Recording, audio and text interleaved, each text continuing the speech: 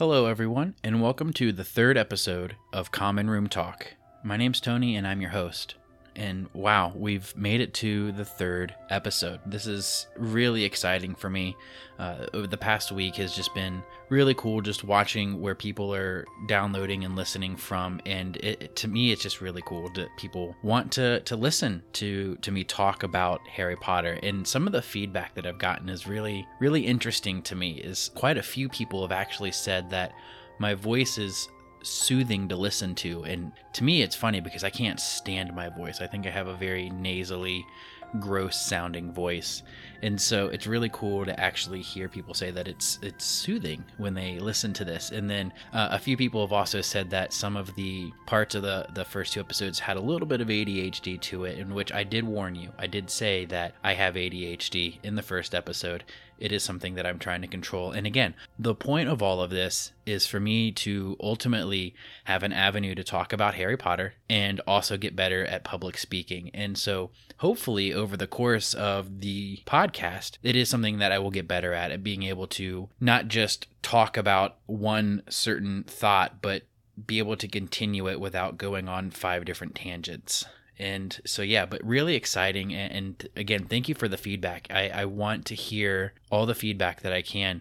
If you guys like, we have our email set up. Email me at commonroomtalk@gmail.com. Give me your feedback. Let me know what you think. I would love to hear your thoughts. If you have something that you want to correct me on, please, I love being corrected. Talk to me about what I'm talking to you guys about. Talk back to me. I want to hear it. Tell me what your guys' thoughts are on some of the things that we've talked about in the first few chapters. We're going to be diving into chapter 2 today. And so, yeah, it's going to be a lot of fun. I also want to touch on a few other subjects before we get into that. And so, yeah, let's go ahead and get into it. The first thing that I actually want to talk about is something that I said in both the first and second episode, which is about an audiobook that I had been listening to. I've finished a few times now, called Harry Potter, A Journey Through a History of Magic. And I stated in the first 2 episodes that it was only an audiobook, and I don't know why I thought I heard that it was only an audiobook, but it's not. I actually have a copy here that my wife got me for Christmas, and I had no idea. And it's really funny because when I got the book, she looked at me and said, "You're never going to look at that. You're just going to put it on your shelf, and you're never going to open it." Well, joke's on her. I have been pouring through it relentlessly over the past week now, and I am happy to share that you can go to stores and get it. I did find it at Walmart when I wanted to just double check, and then that's when I remembered that I do have it at home, and I started looking through it. And I will say the audiobook is also really cool because there are things in the audiobook that are not in this book itself. This book is really good. I really, really enjoy it. But there's some extra stuff in the audiobook. It's narrated by Natalie Dormer, and you get to hear from different curators of different museums from the US and the UK. You get to hear from Jim Kay and Stephen Fry, and it's really interesting to hear their insights into how they brought the wizarding world to life, and how these curators at these museums get to live it every day as they show people a lot of these artifacts and just histories and things that inspired J.K. Rowling to write her story. And so, yeah, if you don't have this book, I highly recommend it. I highly recommend getting on Audible or however you like to listen to audiobooks and listen to this book. And, maybe in Audible they said that it was an Audible exclusive, and that might be why I thought that it was only an audiobook. But yeah, I cannot recommend it enough. It is an amazing book. I really hope that over the course of this podcast, I'll also learn how to segue into other segments a little more smoothly than I am, because I just want to be like, all right, we're going on to the next thing. And so, yeah, with that, we're going on to the next thing. The next thing that I wanted to talk about is just not so much a history of witchcraft, but just a little bit of history that has led to some misconceptions about Harry Potter and the witchcraft that we have in Harry Potter specifically. Because I've been asked before, how is it that you as a Christian can sit there and like Harry Potter? Isn't it demonic? Isn't there magic and spells and sorcery in it? And the answer is, it's not anything like that. And it's based on this misconception as to what demonic witchcraft is. And I don't want to go into talking to any of that. That's really dark stuff, and that's not what we're here for, and I don't want to talk about that. But one of the things that I want to talk about, which is something that has happened both here in the US and over in Europe, and that is witch trials that took place in our past and in Europe's past. And about 200 or 300 years before the Salem witch trials over in Europe, there were witch trials that happened that were more, I don't want to say more, they were even more gruesome and terrifying than what we had in Salem. And I'm sure a lot of people are very familiar with the Salem witch trials, the crazy witch hunts that people were just basically accusing anyone and everyone that either like wronged them, they disliked them, or blackmailing them for any reason, just calling them out as a witch. And a lot of times people were hung and killed. And this happened in the thousands, about 200 or 300 years before the Salem witch trials over in Europe. And there were some books that were published that led to a lot of people just falsely accusing people of witchcraft. And again, I'm not going to get into it. One of the books is called Hammer of the Gods. That one was pretty brutal in the depiction of what witches did and why people should punish them for what they did. And it is a blemish on history because a lot of innocent people died. And the reason I say innocent people is because we know that there were situations in which, so like the word witchcraft itself is just so encompassing. And when we think about then, the things that people were killed for that fell under the word or title of witchcraft were things like people who ran an apothecary. They were herbalists, and they actually were like the founders of what we have as modern medicine today. And it's crazy to think about that people were killed for things that are applauded for today. We wouldn't have some of the medicines that we have today by the grace of God. We have these medicines today that were started then. The experiments started then. And unfortunately, a lot of people were killed for practicing with these herbs. And while some of it, and maybe a majority of people, I don't know, I wasn't there, none of us were there, we only have kind of like biased record keeping, there were most likely people who were doing just scary demonic things. And that's not something that I would ever endorse. I would never encourage anyone to ever look at anything like that. It is very terrifying stuff. But what I'm getting at is this book, Hammer of the Gods, came out, and it depicted a bunch of different things about people that would make it seem as if they were practicing witchcraft, which the penalty for witchcraft then was death. But another book came out not too long after by a German man, and the book itself, I believe the title is Of Witches and Female Fortune Tellers. And this book, while still condemning witchcraft, tried to come up with better representations and depictions of what actual demonic witchcraft was.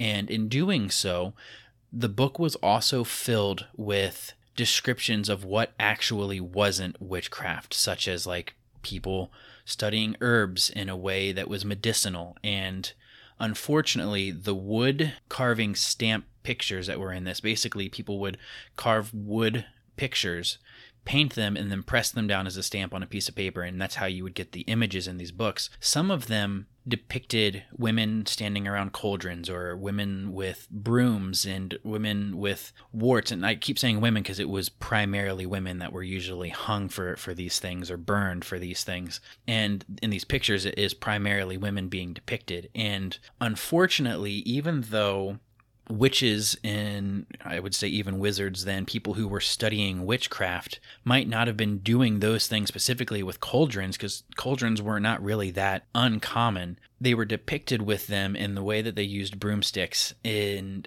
it wasn't anything that was like bad. It wasn't like malicious, but because people were not that literate at those times, they understood that the book was a depiction of witchcraft.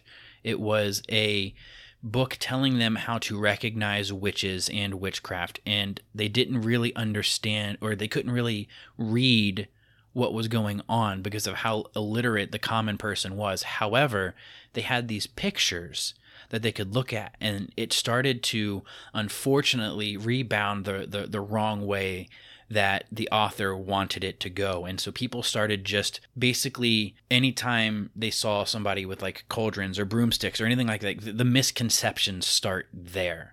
And I'm not saying that it wasn't ever just like non-demonic witchcraft practicing that was happening with that. What I'm getting at is this, is that there are a lot of misconceptions about what witchcraft was that led to a lot of innocent people being killed. It led to a lot of fear-mongering, and ultimately, all the way up until today, leads us to a misconception of what Harry Potter itself is. Yes, Harry Potter has cauldrons, it has broomsticks, it has magics, it has magic, and it has wand use, and it has all of these things in a made-up world. And I can't stress that enough. Made up. It is fiction. It is fake.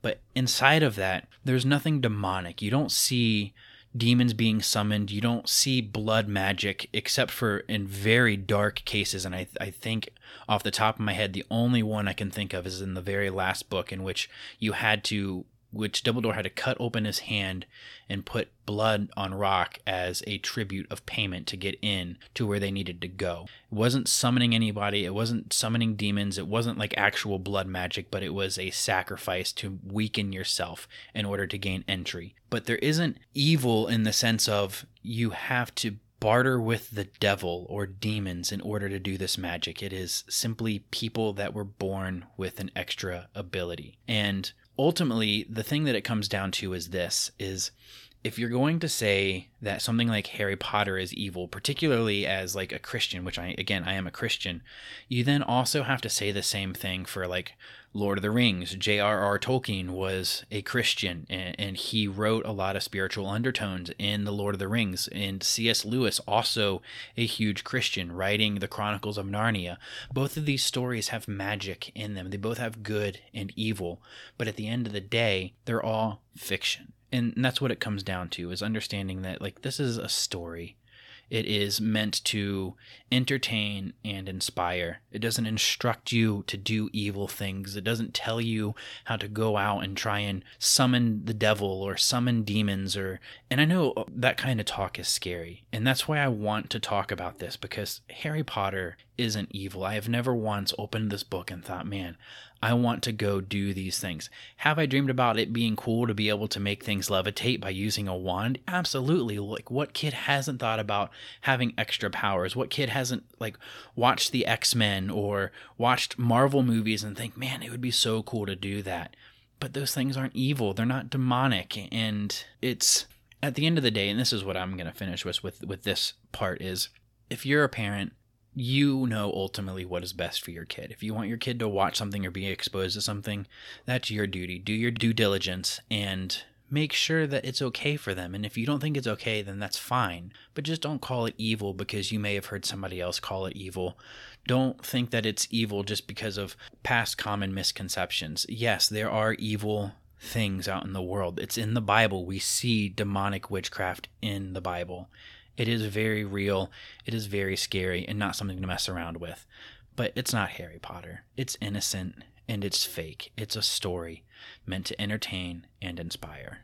And this isn't like me trying to attack anybody or any group. I have heard it from plenty of people, how they just ask how I'm a Christian and say this. And I'm not saying it's Christians who are saying this. I'm saying it's the world in general that has had these misconceptions. So please don't think that I'm like trying to attack anyone or put anyone down, because I'm not. I'm just encouraging you to study for yourself and really dig in and see if this is okay for you and for your family. And it's not anybody's business if you think that it's not or anything. Just don't let it be based off of a misconception. And so, yeah, the next thing that I wanted to talk about was John Williams, the composer who does the movie music. And Harry Potter has some of the most iconic music ever. You hear it and you know it instantly.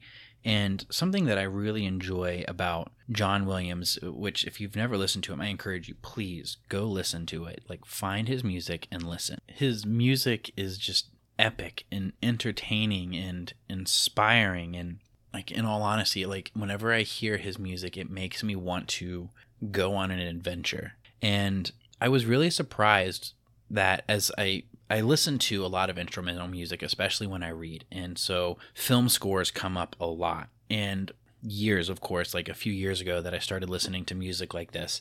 And I realized that as I was listening to different film scores, there were a lot of similarities in some of the songs that I listened to. And I was listening to the Indiana Jones theme song, and I realized, man, this sounds a lot like Star Wars. And then I was listening to Star Wars, and I was like, man, this sounds a lot almost like Harry Potter. There are things that are similar in like portions of the music itself.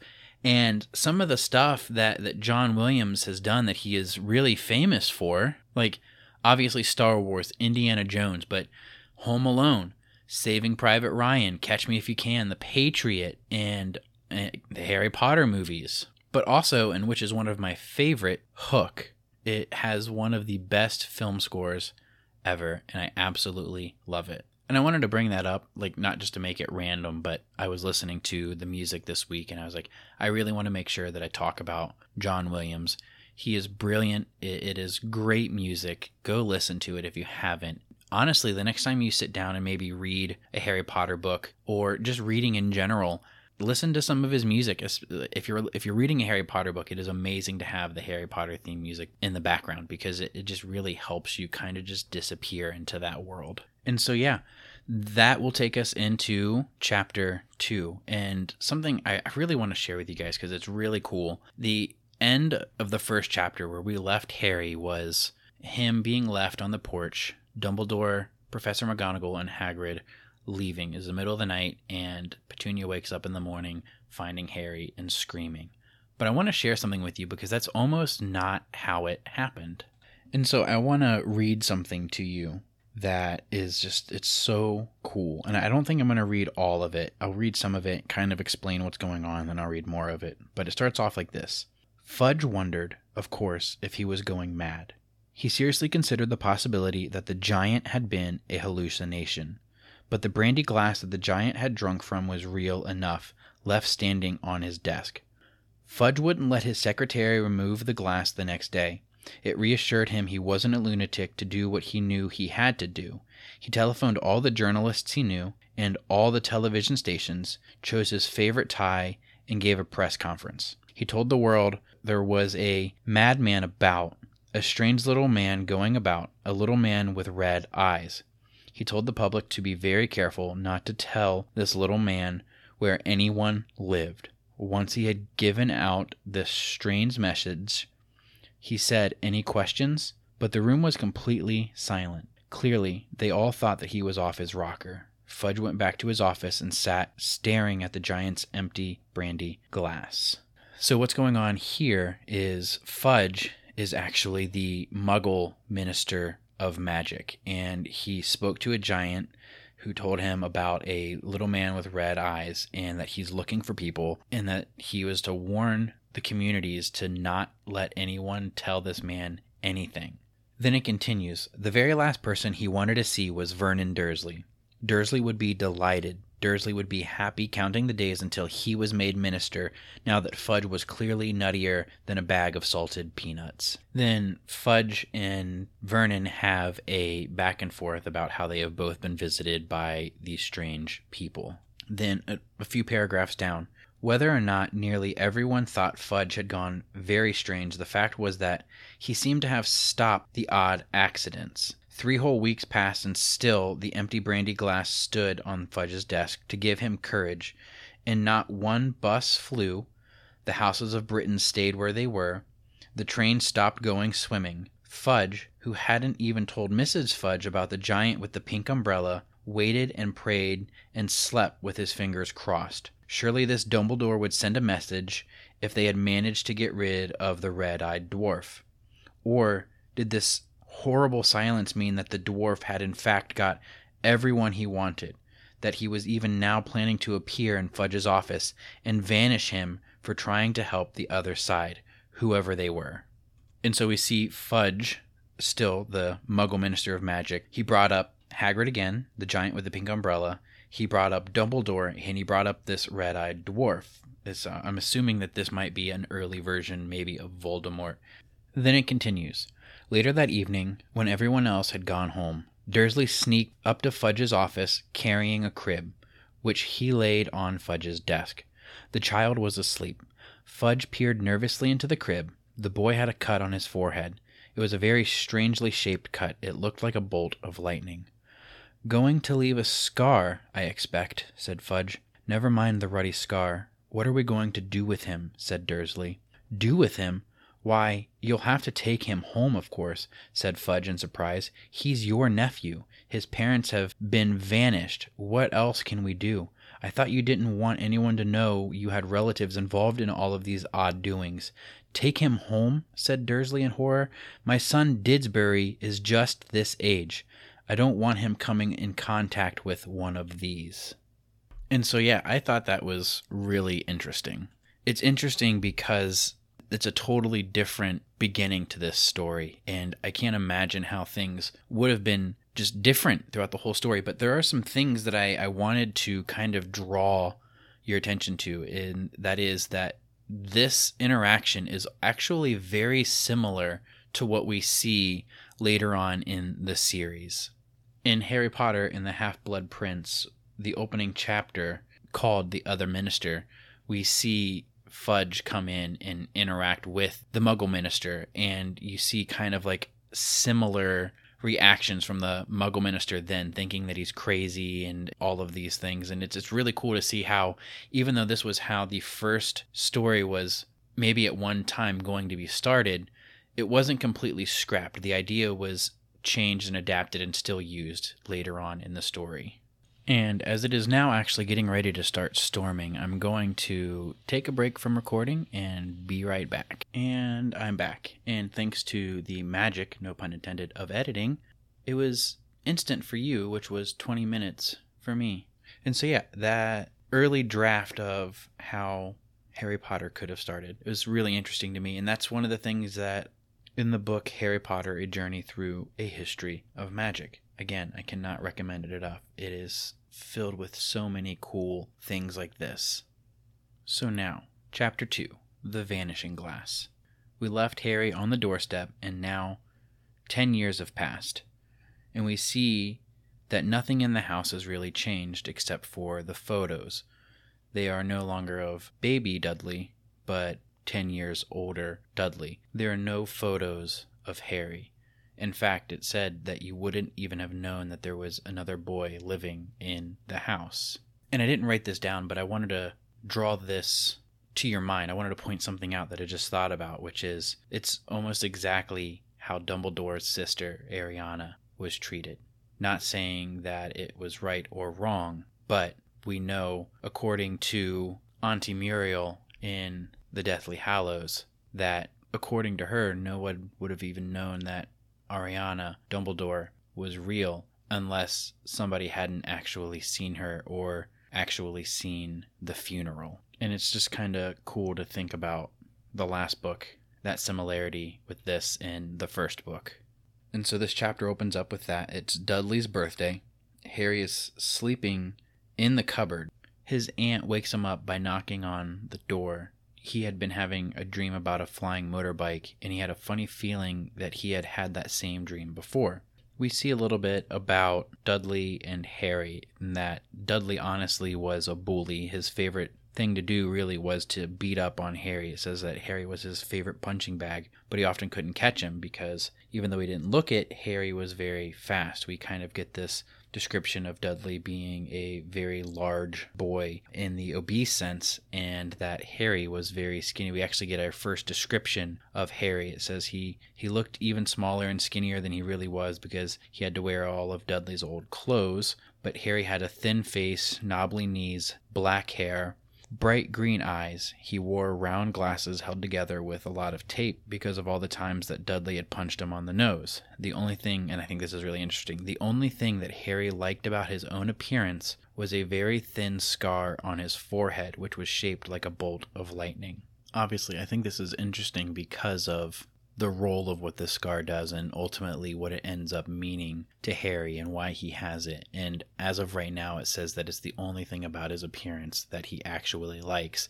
And we get to see this transition through the story as he learns about his parents and how he looks like his dad but has his mom's eyes, that he really starts to change the things that he likes about himself.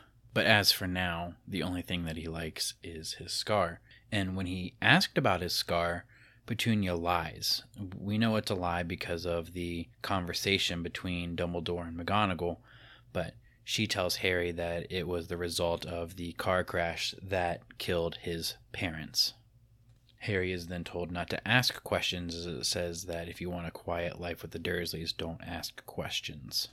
And then on the next page, we get this beautiful artwork by Jim Kay. And again, as I'm going through these books, I'm going through the illustrated versions. And so if you don't have them, I also highly recommend them. They are absolutely gorgeous, the way that the pictures flow into the pages where you get the words, and it ties everything together so well. And this picture is a very dark, depressing cupboard with Harry sitting on, it looks like a pile of blankets. There's spiders and spider webs in it, but behind Harry, which is really cool, there is a little toy owl, kind of like this little Easter egg of what's to come. And then there's like it looks like an oil tin that has a lightning bolt shape on it as well. And there's just a lot of little things just tied in here and there, but it is a very dark, sad picture. You see Harry sitting there. He's wearing baggy clothes. He has his glasses on, and they're broken in the middle, and they have the tape holding them together. Then we see Harry is here frying eggs in the kitchen when Dudley arrives, and we get a really good description of what Dudley looks like. And it says that he looked a lot like Uncle Vernon. He had a large pink face, not much neck, small watery blue eyes, and thick blonde hair that lay smoothly on his thick, fat head. Aunt Petunia often said that Dudley looked like a baby angel. Harry often said that Dudley looked like a pig in a wig. Then we get one of the best scenes in the movie that happens here in the book, and it is a little bit different, but it's the present scene where Dudley is looking at all of his presents, trying to count them, and says 36, looking up at his mother and father. That's 2 less than last year. Or in the movie, we get where Dudley's like, "How many are there?" Vernon says, 36, counted them myself. And Dudley goes into his temper tantrum. 36, well, last year I had 37. And you really see the mollycoddling that happens from his parents, and they really just give in to him. And anybody who is English that's listening to me just butcher that accent, I apologize. Please don't come after me. But something that we see instantly here is the stark contrast between the way the Dursleys talk to Dudley versus Harry. Everything towards Harry so far is a demand, and it is intimidating, and when they talk to Dudley, it is soft and soothing and spoiling, and they are again doing exactly what Dumbledore says to them, which is spoiling him abusively. They appease Dudley at every turn. He is spoiled, he is brattish, and his behavior is then also encouraged when he's done having his tantrum here. They talk about him getting 2 more presents when they go out, so he'll then have 39. And then you see Uncle Vernon chuckle, and he says, "Little Tyke wants his money's worth." And so you see them actually encouraging his tantrums and his behavior and the way that he acts. The telephone then rings, and Petunia says that they have bad news, that Mrs. Fig has broken her leg. And this is when we first learn about Mrs. Fig, and she obviously becomes very crucial a few books later. And they're trying to figure out what to do with Harry now, because typically on Dudley's birthday they take him out to go somewhere. So as they're trying to figure out what to do with Harry, one of the suggestions that Vernon suggests is to phone Aunt Marge. And this is also when we first hear about her, and she comes up 2 books later, and you get this reaction from Petunia saying that no, don't be silly, she hates the boy. And so we again get to see the way that they talk about Harry and they treat Harry. It says that the Dursleys often spoke about Harry like this, as though he wasn't there, or rather as though he was something very nasty that couldn't understand them, like a slug. So it boils down to that Harry's got to come with them. And then Dudley starts throwing a fake temper tantrum. He wasn't really crying, but it says he starts crying loudly. He wasn't really crying. It had been years since he had really cried, but he knew that if he screwed up his face and wailed, his mother would give him anything that he wanted. And then his mom comes over, starts hugging him, says, "Dinky Diddy Dums, don't cry." And this is one of the first baby names that we get, and it's really funny because I also think about back to the early rough draft of how this book could have started, and his name could have been Didsbury. And it's, I don't know, I just like the names that they call him, Diddicums, and it's just, I don't know, it's funny to me. It's one of the things that I like.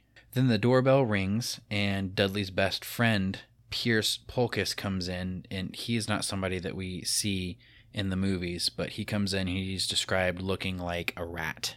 And before they all get in the car to go to the zoo, we get the threat from Vernon saying no funny business, nothing like that happening, and we still see that they are nervous about things happening around Harry or by Harry.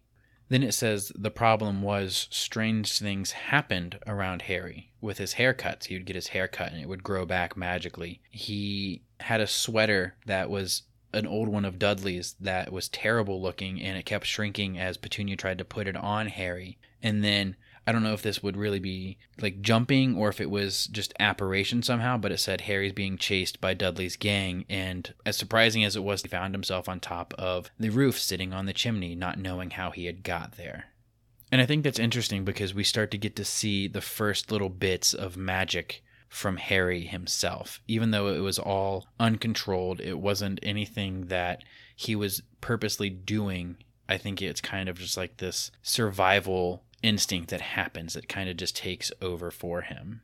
And while they're on their way to the zoo, Vernon is complaining about people on motorbikes, and Harry says that he had a dream about a flying motorbike. Vernon hears it, almost crashes the car, screaming, "Motorbikes don't fly." And this is how determined the Dursleys were about Harry not knowing anything. They didn't want to have any kind of imagination. They didn't want to have anything make-believe. They wanted to keep anything supernatural as quiet as possible, as it says here. But he wished he hadn't said anything. If there was one thing the Dursleys hated even more than his asking questions, it was his talking about anything acting in a way it shouldn't. No matter if it was in a dream or even in a cartoon, they seemed to think he might get dangerous ideas. And so they were determined to keep anything unordinary away from Harry. And I didn't mean for that to rhyme. Then they get to the zoo. The Dursleys buy Dudley and Piers some chocolate ice cream, and before they have a chance to get Harry away, the lady offered Harry something, and so they bought him a small lemon iced lolly. He says it wasn't bad. He's looking at it, and he watched this gorilla scratching his head, and he looked remarkably like Dudley, and there's a really cool picture here of like a gorilla holding a carrot facing a picture of Dudley holding his ice cream, and they do look kind of alike. But it said, and this is what's sad, he had the best morning he had in a long time. He was careful to walk away apart from the Dursleys so that Dudley and Piers wouldn't get bored with the animals and come like bully him. But to think that after just how this morning has begun, he's already been basically bullied by Vernon and Dudley and talked about by them as if he wasn't there, just really just demeaning him and putting him down.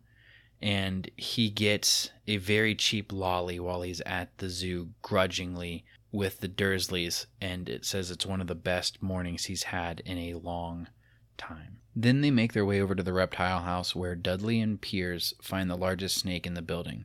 Standing in front of the enclosure, Dudley basically commands his dad to make the snake move, to which Vernon then raps on the glass. Nothing happens.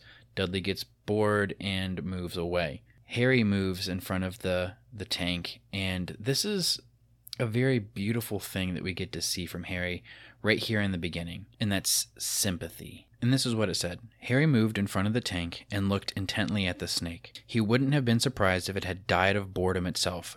No company except stupid people drumming their fingers on the glass, trying to disturb it all day long. It was worse than having a cupboard as a bedroom, where the only visitor was Aunt Petunia hammering on the door to wake you up. at least he got to visit the rest of the house. And so I think this is a beautiful thing to see. The way that Harry is treated, the way that he is just bullied by his entire family. And yet he's kind enough still to have sympathy on this snake who probably isn't treated like that, other than just laying there and staring in at it all day long. It honestly isn't really that bad of an existence, but Harry has pity on it. And I think that's a really cool thing to see about his character, just immediately. But something else that's very interesting I want to point out that happens here. But first, I'm going to take you to the Half-Blood Prince. Dumbledore in the Pensieve with Harry as they visit the orphanage for Tom Riddle. Before Dumbledore turns to leave, Tom says something. He says, "I can speak to snakes. I found out when we had been to the country for trips. They find me, they whisper to me." I find it very interesting that Tom says this one part, "They find me, they whisper to me," as if the snakes took the initiative, as if they could know or sense that someone was able to talk to them. Now, when we look back here in our chapter for tonight, Harry is looking at the snake enclosure. His face is pushed up against the glass, and it says, "The snake suddenly opened its beady eyes. Slowly, very slowly, it raised its head until its eyes were on a level with Harry's. It winked. Harry stared. Then he looked quickly around to see if anyone was watching. They weren't. He looked back at the snake and winked too. The snake jerked its head towards Uncle Vernon and Dudley, then raised its eyes to the ceiling." And so the snake looks up at Harry, it winks, Harry winks back. Then they start talking. The snake initiated the interaction, like it somehow knew Harry could talk to it. Now, I'm not saying that this is like super important, but it is really cool to see the similarities in books that were written so far apart from each other. And we also get to see a beginning of some more similarities that aren't really ever talked about again, but it was both Harry and Voldemort who were out on trips as kids when they learned that they could talk to snakes. And the snakes most likely initiated both times. Piers sees what's going on. He shouts for Dudley, tells him to come look at what the snake is doing. Dudley hurries over. He punches Harry in the ribs and Harry falls. Piers and Dudley are leaning against the glass. It disappears and the two boys jump back. The snake uncoils itself and makes its way past Harry. Harry swears that he hears it say, "Brazil, here I come. Thanks, amigo." We then move forward to the zoo director himself making Aunt Petunia a cup of strong tea as he's apologizing over and over again. They're trying to figure out how this glass could just disappear. Then on the way home, Piers says, "Harry, you were talking to this snake, weren't you?" To which Uncle Vernon then loses his mind once Piers is out of the house, and it is safe for him to lose his mind on Harry. He's locked in his cupboard. Now, that scene in the movies is just Dudley, and when Dudley knocks Harry over, he's leaning against the glass. Harry looks up at the glass, it vanishes. Dudley falls into the enclosure. The snake comes out, says thanks, leaves, and Dudley is then stuck in the enclosure as the glass had reappeared. And so the second chapter ends with Harry locked in his cupboard, and he is thinking to himself about how miserable his time with the Dursleys has been the past 10 years. Sometimes when he strained his memory, he had visions of a blinding green light and a burning pain on his forehead, which he thought was part of the lie of the car crash. He can't remember his parents, and his aunt and uncle forbid him to talk about them. He also thought that strangers sometimes recognized him, a man bowing to him while at a store, and a man shaking his hand while he was in the street, and then when Harry tried to get a closer look, they vanished. And then at school, he was alone because of Dudley's gang. And so that's the end of the second chapter. And I want to thank you guys for listening. As we go through this chapter by chapter, I'm going to do my best to talk about all of these interesting points. I want to compare them to the movies, talk about the differences. I want to see what you guys like. If there's things that you like about the books more than the movie or vice versa, please email me, commonroomtalk@gmail.com. I want to hear what you guys think. It is really exciting to me to hear what you guys like, dislike, any of it. Just please reach out to me. Let me know. And if you guys are enjoying this podcast, please like it, subscribe to it, give me a rating, and please share it with people. Anybody that is even just remotely a fan of Harry Potter, I would love to get this out there so people can hear it and we can talk about these things more. And again, thank you so much for your support. Again, this is Common Room Talk. Have a wonderful day.